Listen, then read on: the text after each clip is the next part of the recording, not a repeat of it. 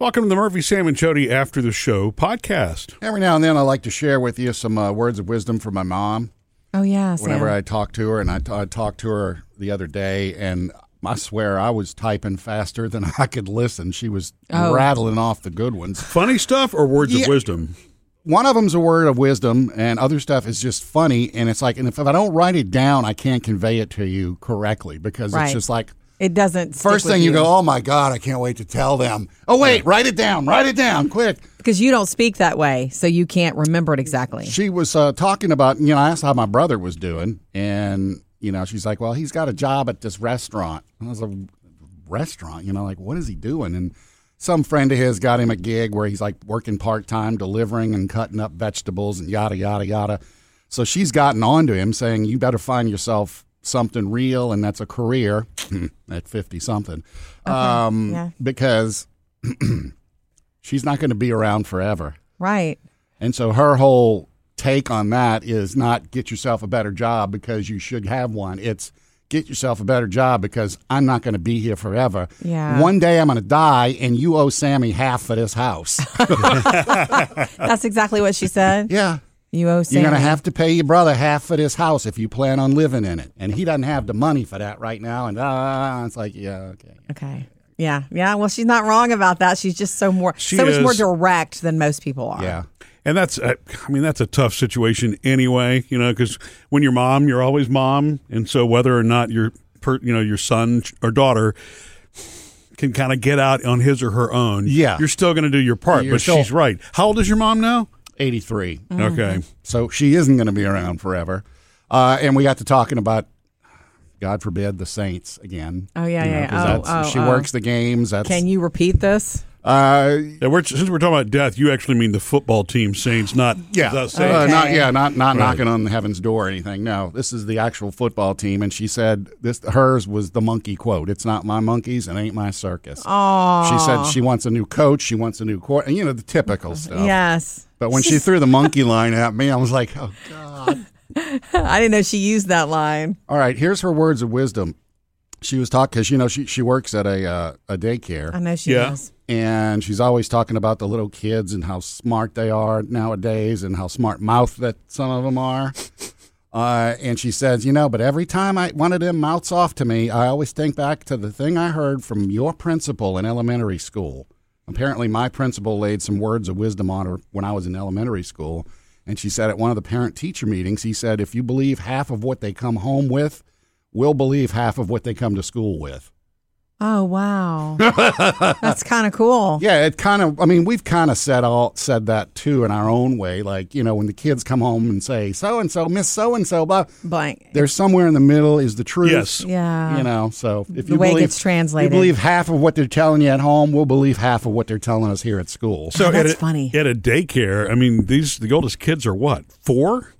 Yeah, but they say funny stuff. Yeah. Like, they'll say stuff that's not 100% because it's the way they see it. She was telling me about one kid who came up and told her he wasn't happy because his daddy just got put in jail, and that's how it led into this conversation. Oh, okay. Oh. And then was his dad really in jail? Yeah. Well, that's why he said it. And she said the kid kept wanting to focus on that, and she kept trying to divert his attention. Your daddy's going to be home soon. Don't worry. Oh, that's sweet. Yeah, after a couple of weeks, Daddy did come home, and she said, I told you so. You got worried for nothing. And it's like, Mom, he's 4. Yeah. What is so awesome to me about her being 83 and still wanting to take care of kids, usually by the time you get through the grandmother phase, you're done with that. Yeah. You know what I'm saying? Yeah, you've done your kid time. Right. I think it depends on the person, though. I think it's sweet as can be. There are certain people who always love and want to be around children. Yeah. Yes. And get revitalized by them. It's funny, though, because she's like a walking contradiction. She likes being around them and working with them, but then she'll come home and tell you, I know. This little 3-year-old, I swear. It's just the way it's what she has to talk about to you. And it's just how she expresses. And she also talked about one of her close friends. Their kid is going to college for the first time next year. And she asked my mom how she dealt with it. And I was like, oh, that was a mistake. Because my mom has told me in the past how after they dropped me at college, she couldn't quit crying. Yeah. Well, she lets this out in bits and pieces, so I get more each time.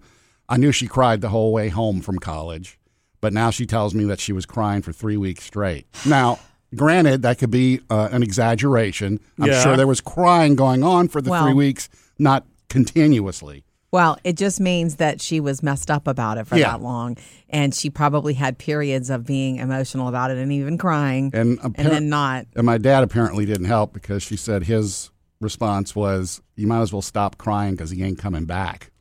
Well, there man, you go. Sounds like the advice I would give. It does.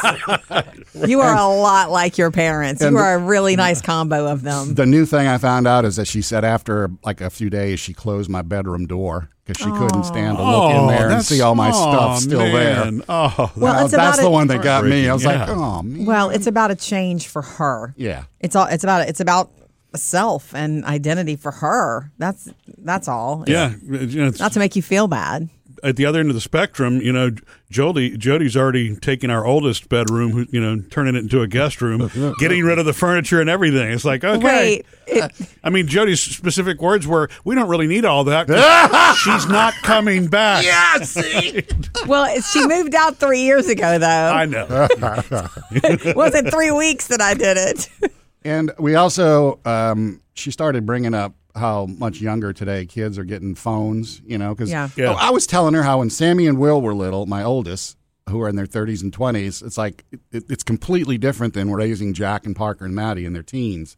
It was like somewhere in the middle there, the whole phone thing blew up and just different attitudes and the way they behave. Mm-hmm. And I guess she got hooked up on the phone thing because she was talking about, back when we were growing up and you were here, she said you had one phone in the house. It was a landline, and you used the phone when you were at home. You didn't worry about it. And she said if they called you and you weren't home, you just didn't get the call. It's all very true. Don't you wish it could be that way now? You didn't think about anything until you were near a phone. Yeah. I mean, how peaceful that, that is and was. I mean, I guess unless you were stressed out because like when you were, little waiting for your girlfriend or your boyfriend to call you. Yeah. You were like having to sit and wait and wait. And then you'd have to talk to him in the kitchen. Yeah, I was going to say, back then it had to go through the family. You couldn't just take your phone and hide in your room. Yeah, that was why it was a big deal to get a phone in your room. Yeah. Missed any part of the show? Get it all on the Murphy, Sam, and Jody podcast.